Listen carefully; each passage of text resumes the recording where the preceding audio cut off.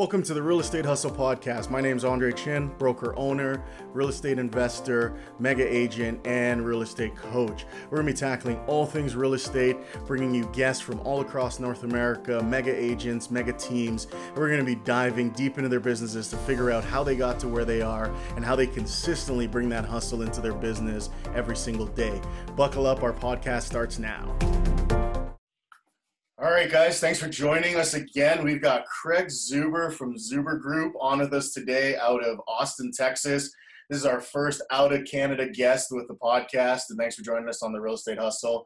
Craig, welcome. It's great to have you on. Awesome. Thanks, Andre. Thanks for having me. So how long have you been in real estate, Craig? My entire life, man. I'm third generation, both sides of my family, so 46 years old.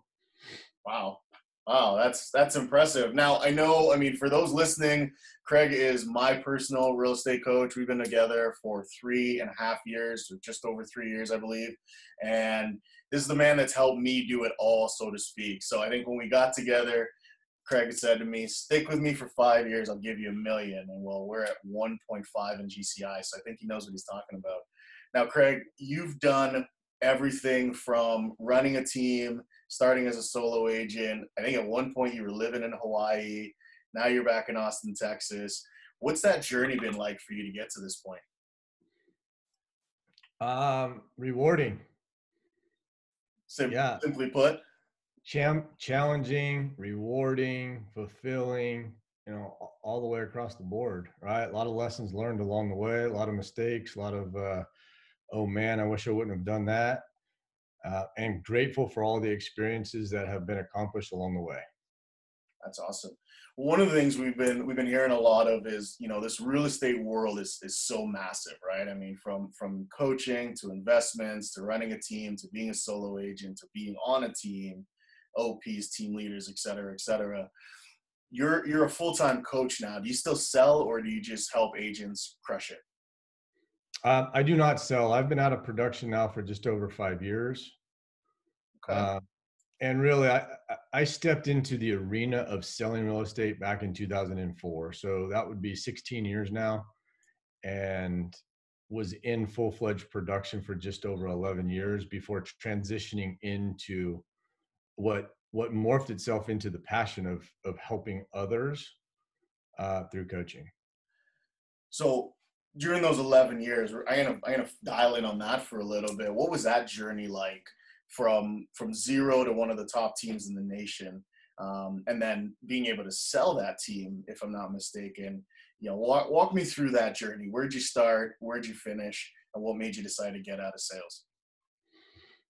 So, if I go back to the beginning, I came out of California into Idaho. So what's interesting at that point was I didn't have a personal database in Idaho to tap into to build the business. And at that point, I was with the boutique. It was the largest boutique in Boise, Idaho at the time. It was Group 1, and they didn't take on new agents. And I had interviewed with them. I learned their story, and I basically shared with them I was a real estate agent, or third generation, both sides of my family. I mean, technically, that doesn't really mean anything. It's a great story. It just sounds good. Sounds good, yeah. And but I had a business background, and I was on a mission, and there wasn't anything that was going to stop me. So basically, they decided to bring me aboard. And that the very first year, it was something like the very first year, once they said, yes, hey, we'll bring you aboard, so what's the goal? Like, hey, what are you going to get accomplished, right? And I'm like, I'm going to sell, at that time, property value, like the median price point in Boise, Idaho is like $150,000, right? So I said, well, I'm going to sell, $10 million in my first year. Oh.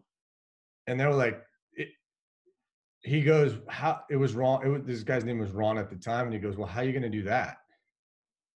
And I literally said, I have no idea, but it won't take me very long to figure it out. And he knows, he laughs. He could probably tell this story way better than me, because he also knows that I didn't hit it, right? I ended up at 9.7 million in closed volume and 43 closed homes, 9.3 back in 2004. That was my start, really. Um, Now this is post coming out of the military, or yeah. yeah. Oh, So got it. So we fall just a little short of the goal. What was that like? I mean, at that point it was fine, right? Because I knew to talk. I laugh about it because I wasn't like all beaten up that I didn't hit the 10. It was really all right. Now I'm off to the races. I've learned a lot. What's next? Right.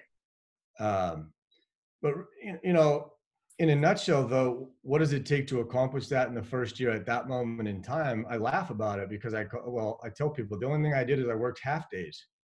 That was all I did, right? From 7 in the morning to 7 p.m. nonstop is what I did. And I was on the phone the entire time connecting with people because I had no choice, man. Like, there was no plan B. There was no other option. I wasn't looking at, well, if this doesn't work out, then I'm going to go do this. This was non negotiable for me, Right. right? So I was just on a mission I had to learn the area. So I was up first thing first thing in the morning. I would be exercising. I was studying the market as much as I possibly can. I had to become a student of like what this market is, what these areas are. I I studied like the area itself to like why live here. I needed to know, all the benefits of living in that area alone. I picked everybody's brain, anybody that would listen or hear. Like I went with them. I would shadow with them. Uh, that was it, man. Love it. And so when you say become a student of the game, um, anyone listening, what does that mean? I mean, are you visiting properties every day? Like, what does that look like on a Every day? single day. Yep. I would pick a subdivision. I would tour that subdivision. I would take my notes on that subdivision, what I learned out of that. Then I would look at the hot sheet and say, well, what were the median prices just in that subdivision alone? Because I was looking to learn the area, looking to learn why this place versus this place. Right. Uh, Anything I could possibly learn to get ahead and be knowledgeable for the people that I would be helping. Right. Now, when you say you had no choice, there was no backup plan. Was that designed? Did you design it that way, or this was just it? No, I mean, I get it. Like, everybody has a choice, but for me in my mind, I had to create the element that there was no, well, what if this doesn't work out? Like, that was my mindset. It does not function that way. Right. Right. So to the point where just this is it or it's nothing kind of thing. Was Nicole in with you at the time, or was it just you? No, that's a great question. So basically, if I rewind just a little bit before I actually, the license was delivered. So let me give you some insight here. Before the license was actually delivered to me that I could actually practice and sell real estate, Right. I was not waiting for that day to figure out how I was going to get this accomplished. So for the 60 days prior to the license being delivered, I was on the phone, connecting, building relationships, connecting with all my past business, like people that own businesses, letting them know about the area, letting them know what I was doing, letting them know what I was learning, why this was a great place, why I chose to make the decision, why I made that move. So on day one, I get my real estate license. That's the same day I wrote my first offer. Oh, I like That it. that offer got accepted, and it was a 45-day close. By the time that property closed, I had 9 properties under contract. Machine. So it wasn't waiting. There was nothing to wait for, right? Like, oh, I got to wait for this. I got to wait for that. Like, why? Just Right? get started. Yeah. So when I jumped in and I got that, like, well, I'm not the detailed guy. Like, I'm the visionary. Let's go make things happen. Let's develop these relationships. So all of a sudden, if you can imagine, somebody coming into the industry now has 9 properties under contract. My bride's going, where are you and what are you doing? How come you're not home? And I got paperwork coming out my ears. I got folders. I got stuff all over my car. Typical realtor. Typical, right? And so that's how the transition of that was actually, Nicole wanted to get her real estate license before I actually had made the decision to do it. So when she saw that in that first 3 months, it was like, I'm in, I'm going. She was helping me. She was already helping me get organized and get my life figured out. And she got licensed legitimately, like, I don't know, it ended up being like the 4th month or 3.5 month right after I had gotten mine. Wow. And so you guys do this thing together for, I think I heard, 11 years. total, or was it 16 years total full production? What was that journey like? Well, if even staying with this piece right here, it was, so she comes in to help. And when she came in to help, she was such a great asset, right? Like that's your leverage piece. It's such a great asset that she's learning the business. We're going side by side. She's taking things off my plate. That you fast forward just about 9 months after that. And we were both like really, we were busy and we hired our first additional assistant from there. So we built we built what we built organically based on the Being busy. business that we were serving. We Right. needed help, right? And so by our second year, like it didn't take us very long. It was our transition into the second year with that assistant. Like that was painful. I'm like, oh my gosh, how am I going to teach an assistant? Well, it wasn't that we taught an assistant, is that we officed with her in our same room. She listened to every single conversation. She was with us side by side. It was I do it, we do it. She learned everything about it. And so painful for 3 months and then magical after that. Yeah. And so You then we didn't have what we have today, right? You didn't have all those training courses and systems and models, and you guys are figuring it out from the ground up. we were figuring it out. Yeah, we were figuring it out. We were making a lot of mistakes and we were having a lot of fun doing it, right? Because just after on our second year, we had done over 100 transactions on our second year, and we didn't really have a whole lot of it figured out. Kids at this point? Yes. So when we moved to Boise right out of the gate, that was moving out of California to Boise, Idaho. So my son was 1 and transitioning into 2 at the time. And now I'm saying that crazy because a reflection of, I'm figuring out what college he's about to go to and accept in the next month. Yeah, I was going to say, I mean, it couldn't have been easy doing that. And then, 18 years later, 19 years later, he's going off to school. Or sorry, 16 years later, he's going off to school. That is impressive. I don't know very many people that do 100 transactions in their second year, yet alone 50 in the first. Mm-hmm. What was your mindset like? First of all, I didn't do 50. Let's be clear. I didn't make that. 47. 47. It was good, and there was challenges, right? Like, so you start doing that, and then again, the organic growth of the organization happened because newer agents were watching what was happening, and other people were watching because they hadn't really seen that happen in Boise, Idaho before. And I had come from transitioning out of an industry and in California where everything was hustle, hustle, hustle. You want to talk about this? That's what it was, right? So I felt like I get to Idaho and I'm not slowing down, but it was slower there at the time. Right. But that had to be an opportunity, right? Everybody else is moving slow and you're coming in charging, ready to go. Was that an advantage, or did that kind of make you guys outcasts? It was a major advantage. And then, so people were coming to me for help. And I was helping them, like, hey, helping them with their first transaction, helping them look at certain things, and just I was helping them as much as I could because it wasn't like I had all this figured out. I'm still new at this. I just knew that if you focused on the person and focused on the relationship, and you, in the simplest form, if you care enough about the people and you listen to you ask them what they're looking for, you listen to them, and that you help them make great decisions, everything else will start to fall into place. So that was my focus for the clients. And then I started creating opportunities for these agents asking for help. Like, look, I got I got an extra person here or there that needs some help. Are you willing to help out? Right. They would take it and run with it. And that's how they became members of the organization. Building a team at that point in 2005 in Boise, Idaho, that was a foreign concept. Yeah, that wasn't a thing. We really didn't have a lot of teams back then, or anyone even really talking that way, so to speak, right? Yeah. Yeah. So you're not only that, you're a pioneer for this whole team thing that we're all doing, and so 2 years in, having a great time. And I love that you said you're having fun, because I don't know that everybody is still having fun in real estate. I talk to a lot of agents that are just like, man, this thing is exhausting.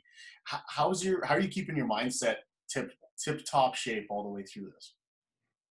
I wasn't. I mean, right, because I think my mindset was in a really great spot until you get hit with things that you just weren't either aware of, prepared for, didn't have the wisdom, or maybe I didn't have coaching at that time, didn't have the right partner at that time, didn't have somebody that was able to look and forecast like, hey, so, you fast forward and things are going great, but I'm making decisions at that moment in time that I know I wouldn't be making today.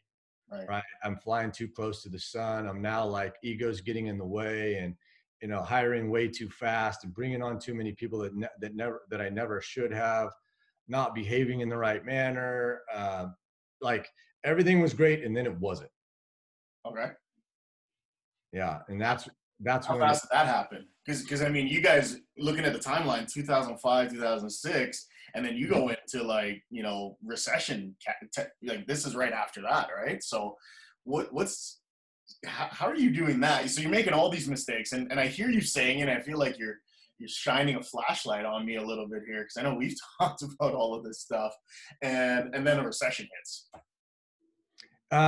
yeah. So basically, I mean, to put it lightly, at that moment in time, I can tell you that, we had like 27 pendings on the board at the time, and the phone call came in that the secondary market didn't exist any longer.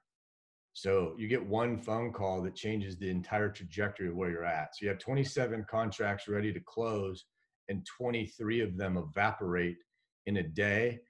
And somebody that's not you, like, you think about that, and I could stay in silence for people to really consider that. Like, okay, so drivers going to, okay, I got to figure out I got to overcome this. There's got to be solutions to this. There wasn't a solution. Yeah, It's gone. yeah, it's gone. Well, and to put it into today's perspective, I mean that today would be $230,000 in income. Just see you later. Have a good day. Yeah. And that's at the time where, remember so I was way better.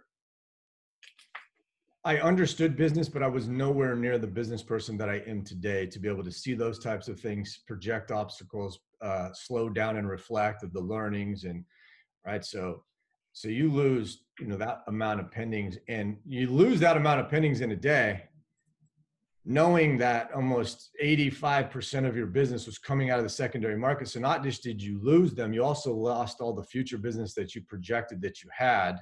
Right.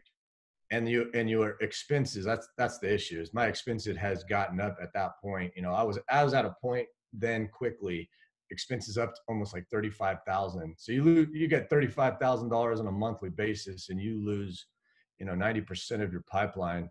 And it's a fascinating experience. Wow. A And fascinating one. how long did you guys stay there? I mean, I know the story, and I know you guys kind of pivoted, and there were some hard times through that. Is this sort of that defining moment for Zuber Group and Craig, and this made the change, or was just like one blip on the path? Well, that was a blip, but you don't know, when you're in it, you never know, like, okay, so you start making some adjustments and you start figuring out what's actually going on out there. So obviously we're having to cut as fast as possible. Similar to this year, right? Global pandemic type stuff. It was, yeah. When we got hit with the asteroid back in March, right? Like, it's like now, oh wow, that significant awareness now starts to get you into, maybe I should have been doing this the whole time.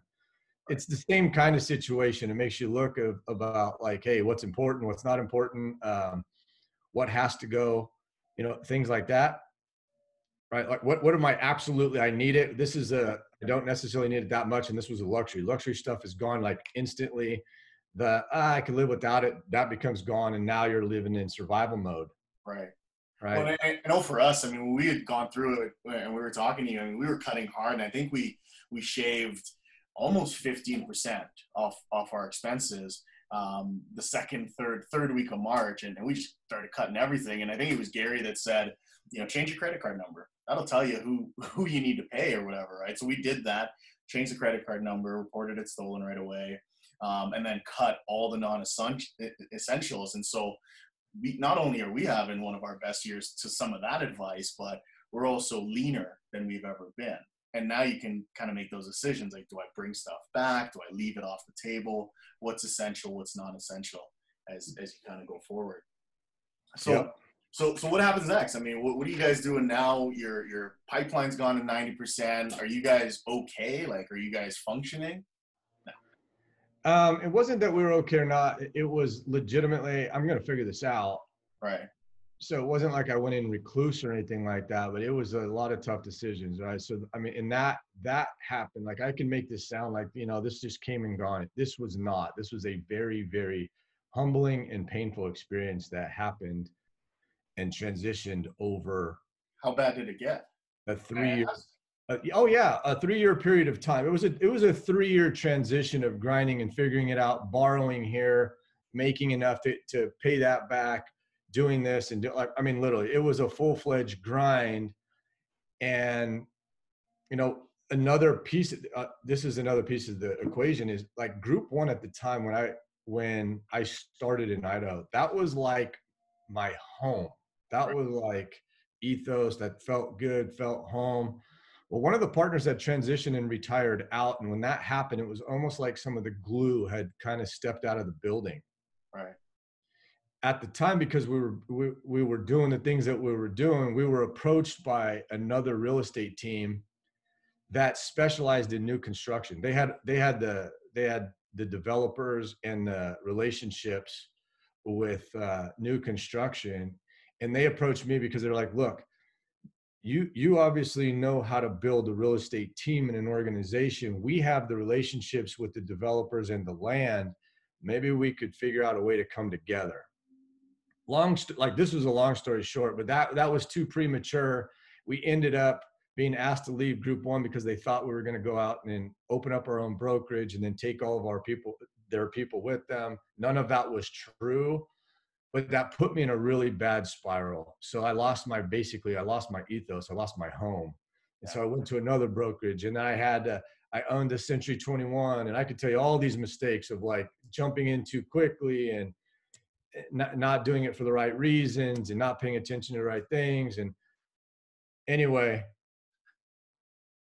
you fast forward all of that, and yeah, it got pretty bad, man. Like, in a nutshell, our we got to a place where we were worth negative $842,000. That's our net worth was negative 842,000. We got to a humbling place, a very humbling place, where I had to reach out to investor clients and ask them, we're in the short sale market and things like that. Like, I had to sell my primary house and move into investor rentals and do that with my kids in transition. So Right. losing your primary houses, losing all the investment properties, having to move out into rental properties of your clients for 3 months at a time is everything that we went through to learn this freaking unbelievable lesson. Wow. Wow. And I don't know that I've heard a piece of that story. I don't know that I'd even realized that it had gotten that bad. But I'm glad we went there because I know a lot of realtors are feeling that this year. I know there's a ton of people, and they might not even know it yet. I mean, we've had deferrals on mortgages, we've had a lot of different things, government help, et cetera, et cetera. But there is going to come a point where 2020 and this global pandemic is going to put a lot of people, realtors specifically, into some pretty dire straits. And so, you're staring down the barrel of negative 800 plus. How do you get out of that? So in 2010, it was, I know this vividly because if I rewind myself a little bit, I woke up in Vegas in 2009 in a bad spot. And I don't I know if woke this up, is the show for that, Craig. We're what's talking that? about, I said, I don't know if this is the show for that. If we're talking about waking up in Vegas and Woke up in Vegas in 2009, and I was like, something's got to give. I lost my way. I forgot I forgot where I came from. I don't know what I'm doing. Like, I literally, I'm like, what the hell? And so when I came home from Vegas, I reached out to some people, and I literally, good, bad, or ugly, I needed to figure something out, and I wrote a book. I wrote my way out of hell. That's what I did. I wrote the path. I needed to go back and reflect, go back to all the things that got me to where I was at. That reflection was, okay, where am I currently at? I'm in the freaking trenches, and it feels like somebody's got their freaking, their boot on my throat, and I need to write my way out of it. So that's what I did. I wrote my first book. It took me 6 months to do it, but I wrote that through the process. But again, sounds great, is great, great lesson. Glad I did it.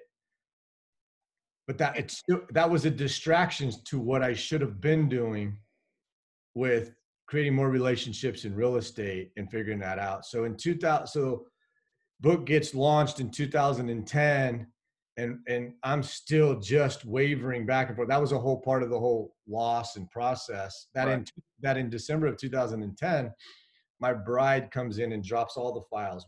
I became the short sale specialist. I was negotiating with banks. I was, you name it, at that moment in time I was doing it. And the challenge is that I care so much about people that I felt like this was such a challenging time that even if I do everything right and I help you transition, people are still crying at the closing table. 100%. They're crying. They're not, even though they're grateful internally, they're losing everything. And it was just a challenging time. It was just challenging. So my bride drops all these files on my plate, like, 15, or it was probably more than that at the, I don't know. She knows the number better. Like, here's 20 short sale files, boom, drops them on my desk on December of 2010 and basically says, I'm out. I'm out. Yeah. And so that was a defining, that I would say that's a defining moment, but no, because my pain tolerance was so high, it took a little bit longer. Right. Right. So fast forward yourself to January 11th, which was about just over a month later. January 11th, I'm in my car and I stop. I'm like, I was headed to the office and I stop and I turn and I drive and I go to the subdivision that had nobody in it and I pull over and I'm like, I surrendered, man. I freaking threw my arms in there and I said, I'm surrendered. I'm freaking lost. I don't know what to do. I literally don't have the answers and I don't know what to do. And I had a journal next to me and I freaking pulled it out and I just started writing. I just started writing and writing everything I was grateful for, the lessons that I'd learned, what I believed was my skill set, what I was really great at. I just went and went and went and wrote until I couldn't write anymore. Bawled my eyes out, threw my arms in the air, and then I felt better that I did that. Yeah. And literally, I don't know, it didn't even take a day after surrendering that somebody in KW that I had a relationship with had reached out and said, "What are you doing now?" Yeah. And they're like, "Look, we need CEOs and we need business builders like you in the organization. What are you doing?" I'm like, literally within a 24-hour period, that call comes in after me surrendering. And so I joined. So basically, I joined KW March 1st of 2011, and I wouldn't say that everything just changed overnight, but like I got introduced to Bold, and the entire trajectory started to shift itself with the right people. And Erica Hill, which is a OP of Boise, she's a mentor and just unbelievable woman. She helped me see things differently, helped my bride see things differently, brought me into the systems and the models and the coaching and the guidance that I was actually looking for, probably 6 years back, and decided I'm too stubborn to actually go ask for help at that moment in time. And finally, I mean, you're a realtor. You don't know it all. You didn't come into this business with all the information and the know-how. no. Fair. So how long did it take you to get out of the hole from that point forward? It's a great question on it. And I would say it took a couple years to get it all, to get my, I'll tell you a couple lessons. One of them is that right when I was getting on my feet, right when I was about to get things turned around, I got sued. Like literally the ball is moving forward. Lawsuit. And now the suit comes in and I lost. And everybody that knew the entire story knew 100% that we were going to win that. And that was the next humbling moment of like, okay, so I could go into victim mode or I could go into gratitude mode. And what happened is Eric Hale stepped back in and said, at the time, the lawsuit is the money that is owed is due effective immediately. Cool. So what we did is we set something up on a repayment program like that was quickly off the top. 10% of everything goes to repayment. Well, moral of that story was, here's the gratitude behind it. That got paid back very, very quickly. And then we just never stopped it. we never stopped the 10 off the top going, and that became our, profit first. That became our domino. That became, holy crap, you turn around and go, well, if I can pay that back in a couple of months just doing that, What else can I do? well, then that's how we started it. So it started with a 10, but then we actually did 10, 10, and 10, which is 30% off the top. And 10 went for eliminating debt, and 10 went for financial freedom, and 10 went for taxes. So it was start doing that, start taking basically 30% off the top, Wow. live within everything else. And that's where the trajectory started to shift. Okay. So that the financial piece started to shift by doing that. The team stuff was still a little challenging because what I thought I did was build the team wrong the first time. And it took me a year to figure out. I'm trying to rebuild the way I did it before, and it was just screwed up. And I was wrong. And so that was a whole nother evolution of change. To finally me reflecting again, going, wait a minute. I didn't screw it up the first time. I actually was doing it all right. It's just once I got to a point and it got to your head, then you started skipping steps. So go back to the foundational piece. Go back to like your ethos. Go back to who you are. Go back to like caring about people. Go back to digging into their soul and figuring out how you can help them. Right. That was the change, man. That's awesome. That's thank you for sharing. That's a great story. And I mean, kind of the rise and the fall, and then the fall further, and then the rise again, which is really neat. And all these years, I've known some of that story. I don't know that I knew it at the level that you just shared. That's pretty cool.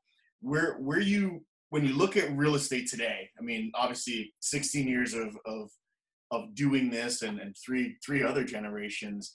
What are we forecasting next? I mean, the pandemic's here. We know it. We can't do anything about it. What are you saying to agents coming into the business now? I don't know that I have a lot of conversations with people coming in. But it doesn't matter. Like, this is a relationship business. All right. That's what it is. It's always been a relationship business. And so if you're new to the market, I basically, based on reflection, I walked them through the steps that I didn't really have a ton of guidance on. But like, if I want to go back, reflect, well, are you prepared to work half days, 7 a.m. to 7 p.m.? What does your current database look like? What are you doing with that database? How well are those connections? What's your genius zone? If I was to ask your database, would they know what your genius zone is? How well do you know the market? How well are you being a student of the market? What are you doing like in that 8-hour period of time? Like, I'm not going to make it light. Like, that's the one thing, and you know this very well. Like, I didn't get handouts through that process. And so when people are like, well, I relocated from an hour away. Good for you, man. I went from a different state. What does that have to do with it? When you use things like that, you have predetermined that the excuse is okay of why you're not succeeding, and it's BS. Right. That's all it is. It's a story that you're telling yourself to protect yourself, that if it doesn't work out, that you're going to be okay. And until you start to get to the point in your life where you can start divorcing those stories to marry the truth, you'll stay where you're at. Right. So I don't act like it's easy. I want them to know that, in order to learn the things, I am where I'm at because of wisdom and mistakes and the willingness at the time of not to quit and stop when it got so hard and so severe that most people would have given up. Right. So I don't care about what you're willing to do on a good day. I want to know what you're willing to do on the day that you don't want to do this anymore, because that's the defining moment of how well you're going to follow through and how well you'll actually be able to get inside of people and help them. Because when you can get inside yourself and you can grow yourself, you'll be able to help other people do it. Can't give what you don't have. I think Diana used to say that to us, right? Is you can't give what you don't have. And I love that you're saying that. I mean, it sounds simple, right? I mean, whether I'm brand new or been in the industry for a while or whatever it is, my forecast, I'm looking at 2021, and it's going to be a dogfight. I don't see this thing letting up. I don't see it getting any easier. yes, a lot of people are having great years, but this is going to show up at some point over the next 12 to 18 months. Mm-hmm. What are we preparing for? Like, what should we be looking at? What should we be transitioning into? Do you keep cutting expenses? Do you spend hard? Like, what do you do next? I would say, from being a student of the game, you better dig yourself severely into the MREA, into the shift, and into the one thing, because those are the answers inside there if you slow down and pay attention, right? What do I say? I would say surround yourself with 5 people that actually won't let you off the hook and believe in you. I would say that you got to work harder on yourself than you do on anything else. I would say that you better be the economist of choice without any excuses. And that's the challenge, right? Like is in order to get yourself through this, you may have to make decisions and change relationships that are uncomfortable. And so you better get really good at being uncomfortable. Yeah. I mean, we had somebody else on, and they sort of mentioned the same thing, and I think they said, they looked at the 5 people around them, decided they weren't the 5 people they wanted, and basically went and got new friends. Are you thinking that cutthroat? Like, if it doesn't work, go get some new friends, or are we just talking business relationships? The key relationships don't have to be personal relationships. That's the difference, right? Like if you like, who are your 5 wealth determiners, or you are the sum of the 5 people that you're around. That may shift because of who you've been getting advice from. That doesn't mean that you cut them completely out of your life. It may mean that you're spending a lot less time with them and more time with the ones that are challenging you at a different level. Like ideally, we want to be the dumbest person in the room. That's the fastest way to growth, and it's pretty uncomfortable when you do that. Yeah, yeah. Well, and I mean, with tech changing everything, are you of that belief that tech's coming in, everyone's trying to make us the next blockbuster, they're trying to take our job away, take our industry away, and you're hearing it, and a lot of agents I don't even think have realized that this is happening yet, and how important that database and that relationship is. And I said this to someone the other day. It almost feels, and I wasn't in real estate when this happened, but it almost feels like we're going backwards to like 1990s, 1980s real estate, where you had the book, they had to come to you for everything, and you almost want to create sort of your own blue ocean with your clients and with your people, that you're the person they come to for everything. I need a contractor, I'm coming to Craig. I need this, I'm coming to you, so that they stay there and they're not on Zillow's website or Redfin's website looking for data. Is that pretty well in alignment with everything you're hearing? Yeah, I mean, there's a way to use technology to your advantage to be able to deliver the consumer the information that they're looking for, right? Like, so you use it to your advantage, but you're using that to your advantage because you're digging deeper in that relationship to getting understanding of what it is that they actually need to help them make great decisions, right? So if I'm looking at that perspective, it still goes back to your value proposition. What makes you unique and different from everybody else? How are you not a commodity, right? What are you doing to go above and beyond? And most of that, Andre, is the foundational pieces of that, some of the things that made us lazy, right? Like, hey, an MLS comes into the equation, the internet comes into the equation, that some of those pieces stopped us from picking up the phone, developing relationships, figuring out, when they do plan on making their next move, no matter if it's 5 years or 10 years down the road, and the significance of it and what would cause it. Like, strip all that away, and the root of all of this has to do with the depth of the relationship and the experience that you can personally create, right? Build deeper relationships with the people, create better experiences that technology cannot do, and you'll have better results. But there's no easy button to that. There's no skipping steps when that comes, right? Like, going deeper requires time. And that's how a lot of people equate, like the CARE word, care, is usually reflective of TIME, time. Right. Right. And I remember you saying that earlier at the, start of the year when we were going, or I think it was in September, I heard that one from you for the first time. The level at which we care is how much time we give to people, or a version of that. I'm probably screwing it up. But, when you look at value proposition, isn't it getting harder and harder to sort of cement what that is in a climate like this where we're virtual, we're tech enabled, you know, all the information our clients need is somewhere. If we don't have it, they can find it without us. How are you creating, how are you setting yourself apart, or how would you advise someone to kind of set themselves apart in this sort of climate?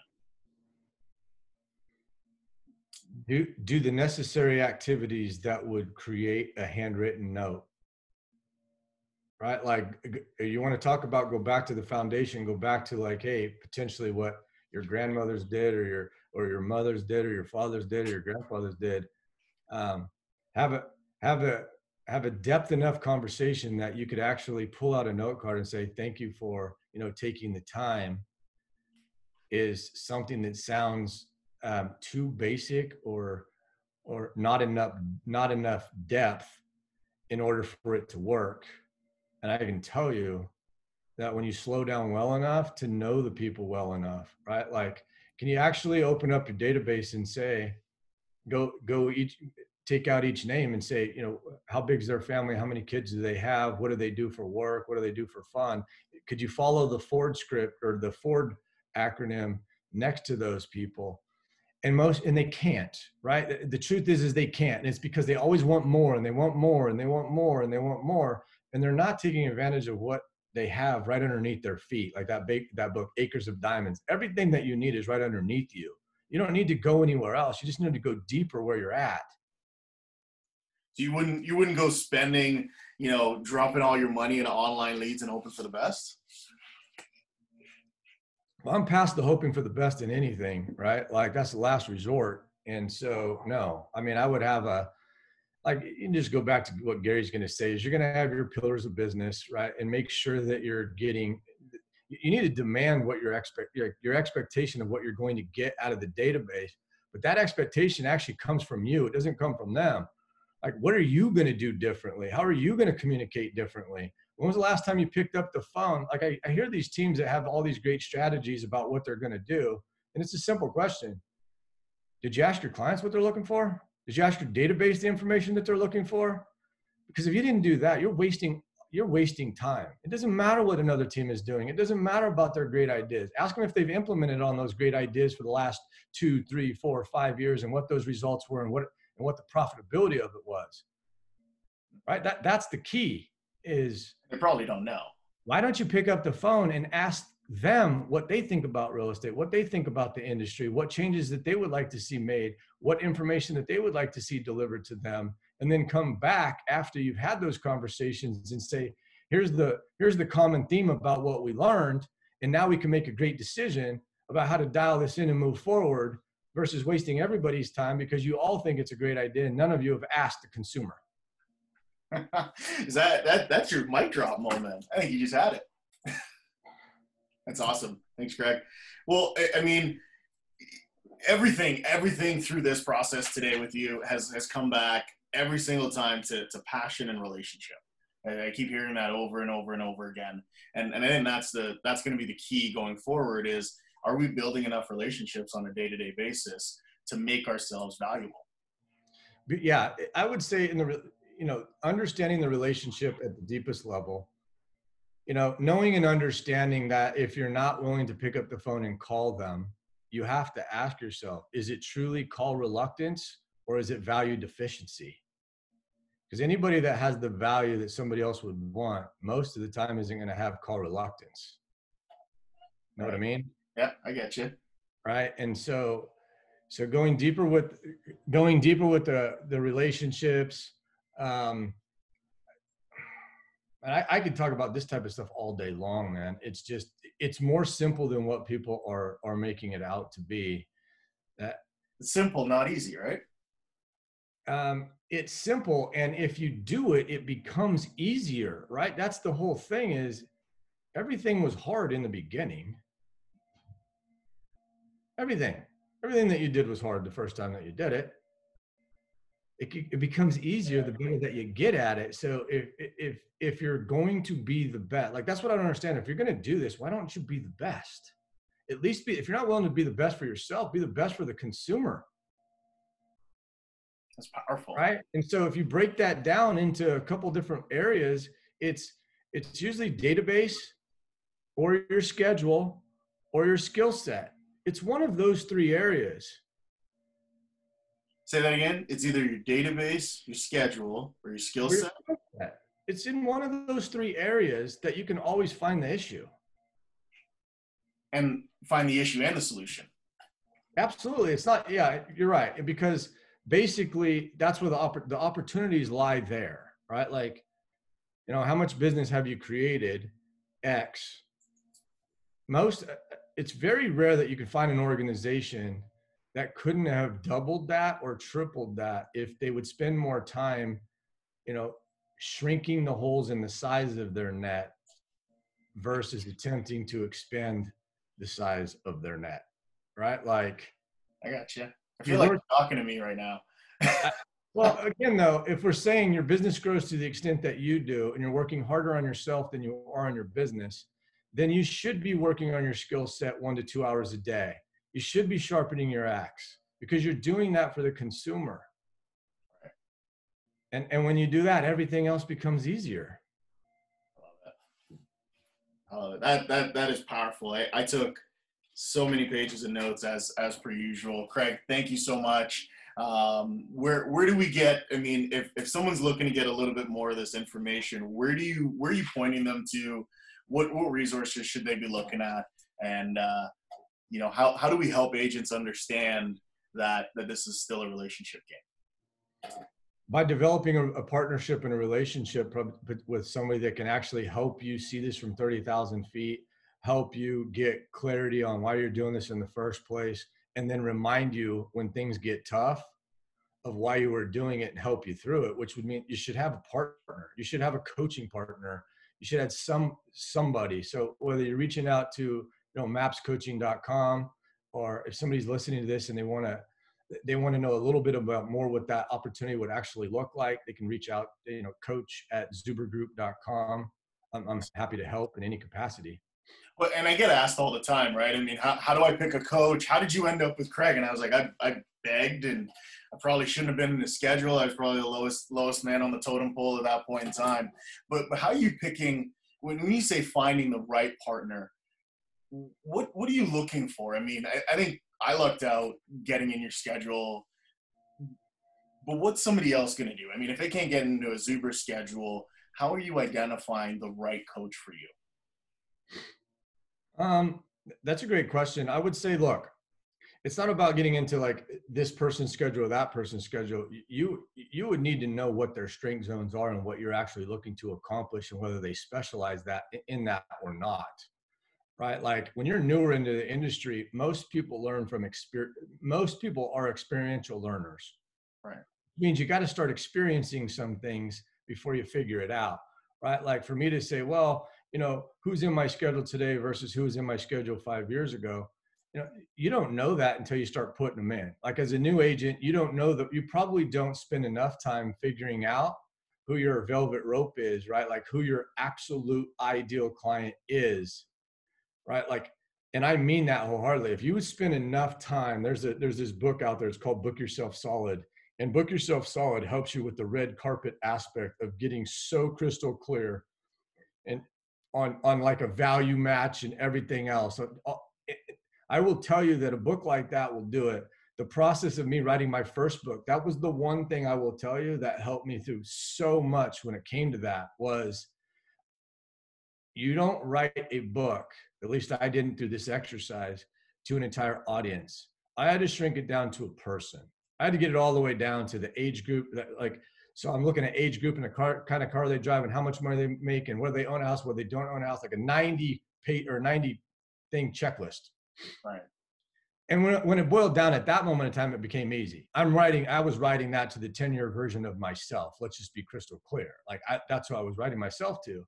And it was relatable at that moment in time. And so when you do that, right, like when your values are clear, decisions are easy, spend more time on knowing what those are. And when you become a value match to people, you want to be around them, right? I mean, the best businesses that I know are more, they say no more than they say yes. They just don't say it in an N-O phrase. It's just, in order to get here, you need to do this. It's called I don't know, pre-qualification, setting expectations, weird things like that. I love that right behind you, you know, for anyone listening, right behind Craig, it says clarity is power. And I know you've drilled that into my skull for the last 9 months. I think I've heard clarity on every single time we've talked. And that's effectively what we just mentioned again, right? Is just get really clear about what you want, what you'll stand for, and where you're headed. That's right. And it, you know, it's hard to do that. I never make light of that. It is really hard to do it, right? It's when you make hard decisions up front, you have an easier life. Hard decisions, easy life. If you skip up front and you make an easy decision, statistically, you're going to have a hard life behind it. So every time we skip a step, it will catch up to you and make everything harder. So it's better to face it's better to face the lion right out of the gate than it is to like delay gratification and get your butt kicked. Got it. Got it. Guys, Craig, this was absolutely incredible. Thank you so much for being on the show. I know we're out of time and there's so much more I want to ask. We're going to have to bring you back in 2021. Guys, if you're looking to get a hold of Craig, reach out to that email that he mentioned or track us down on Instagram, Facebook, social media, the Real Estate Hustle Podcast. Craig, anything else you want to leave us with? Any mic drops left in you before we sign off today? No, man. Again, just wake up every morning and make sure that you just improve the person in the mirror just a tiny bit better every day, right? Like the success of most of the people that you see, or if you see them, you know, most people want where they're at, but they're not willing to do what they did in order to get to that spot. And it's everything in life for the most part happens gradually and then suddenly. So it's not necessarily about the overall result. It's about the progress that you make, right? And executing daily. So if I was to leave you with something, it's, you know, a plan is great, you know, or planning is freaking awesome because it causes you to think about specific things. The plan could alter quickly though, right? So that's why we execute. And after you execute, you reflect because the learning comes from the reflection. It doesn't necessarily come from the action. So first you execute, then you reflect, then you adjust. After you reflect, you make the minor adjustment if needed, and then you rinse and repeat.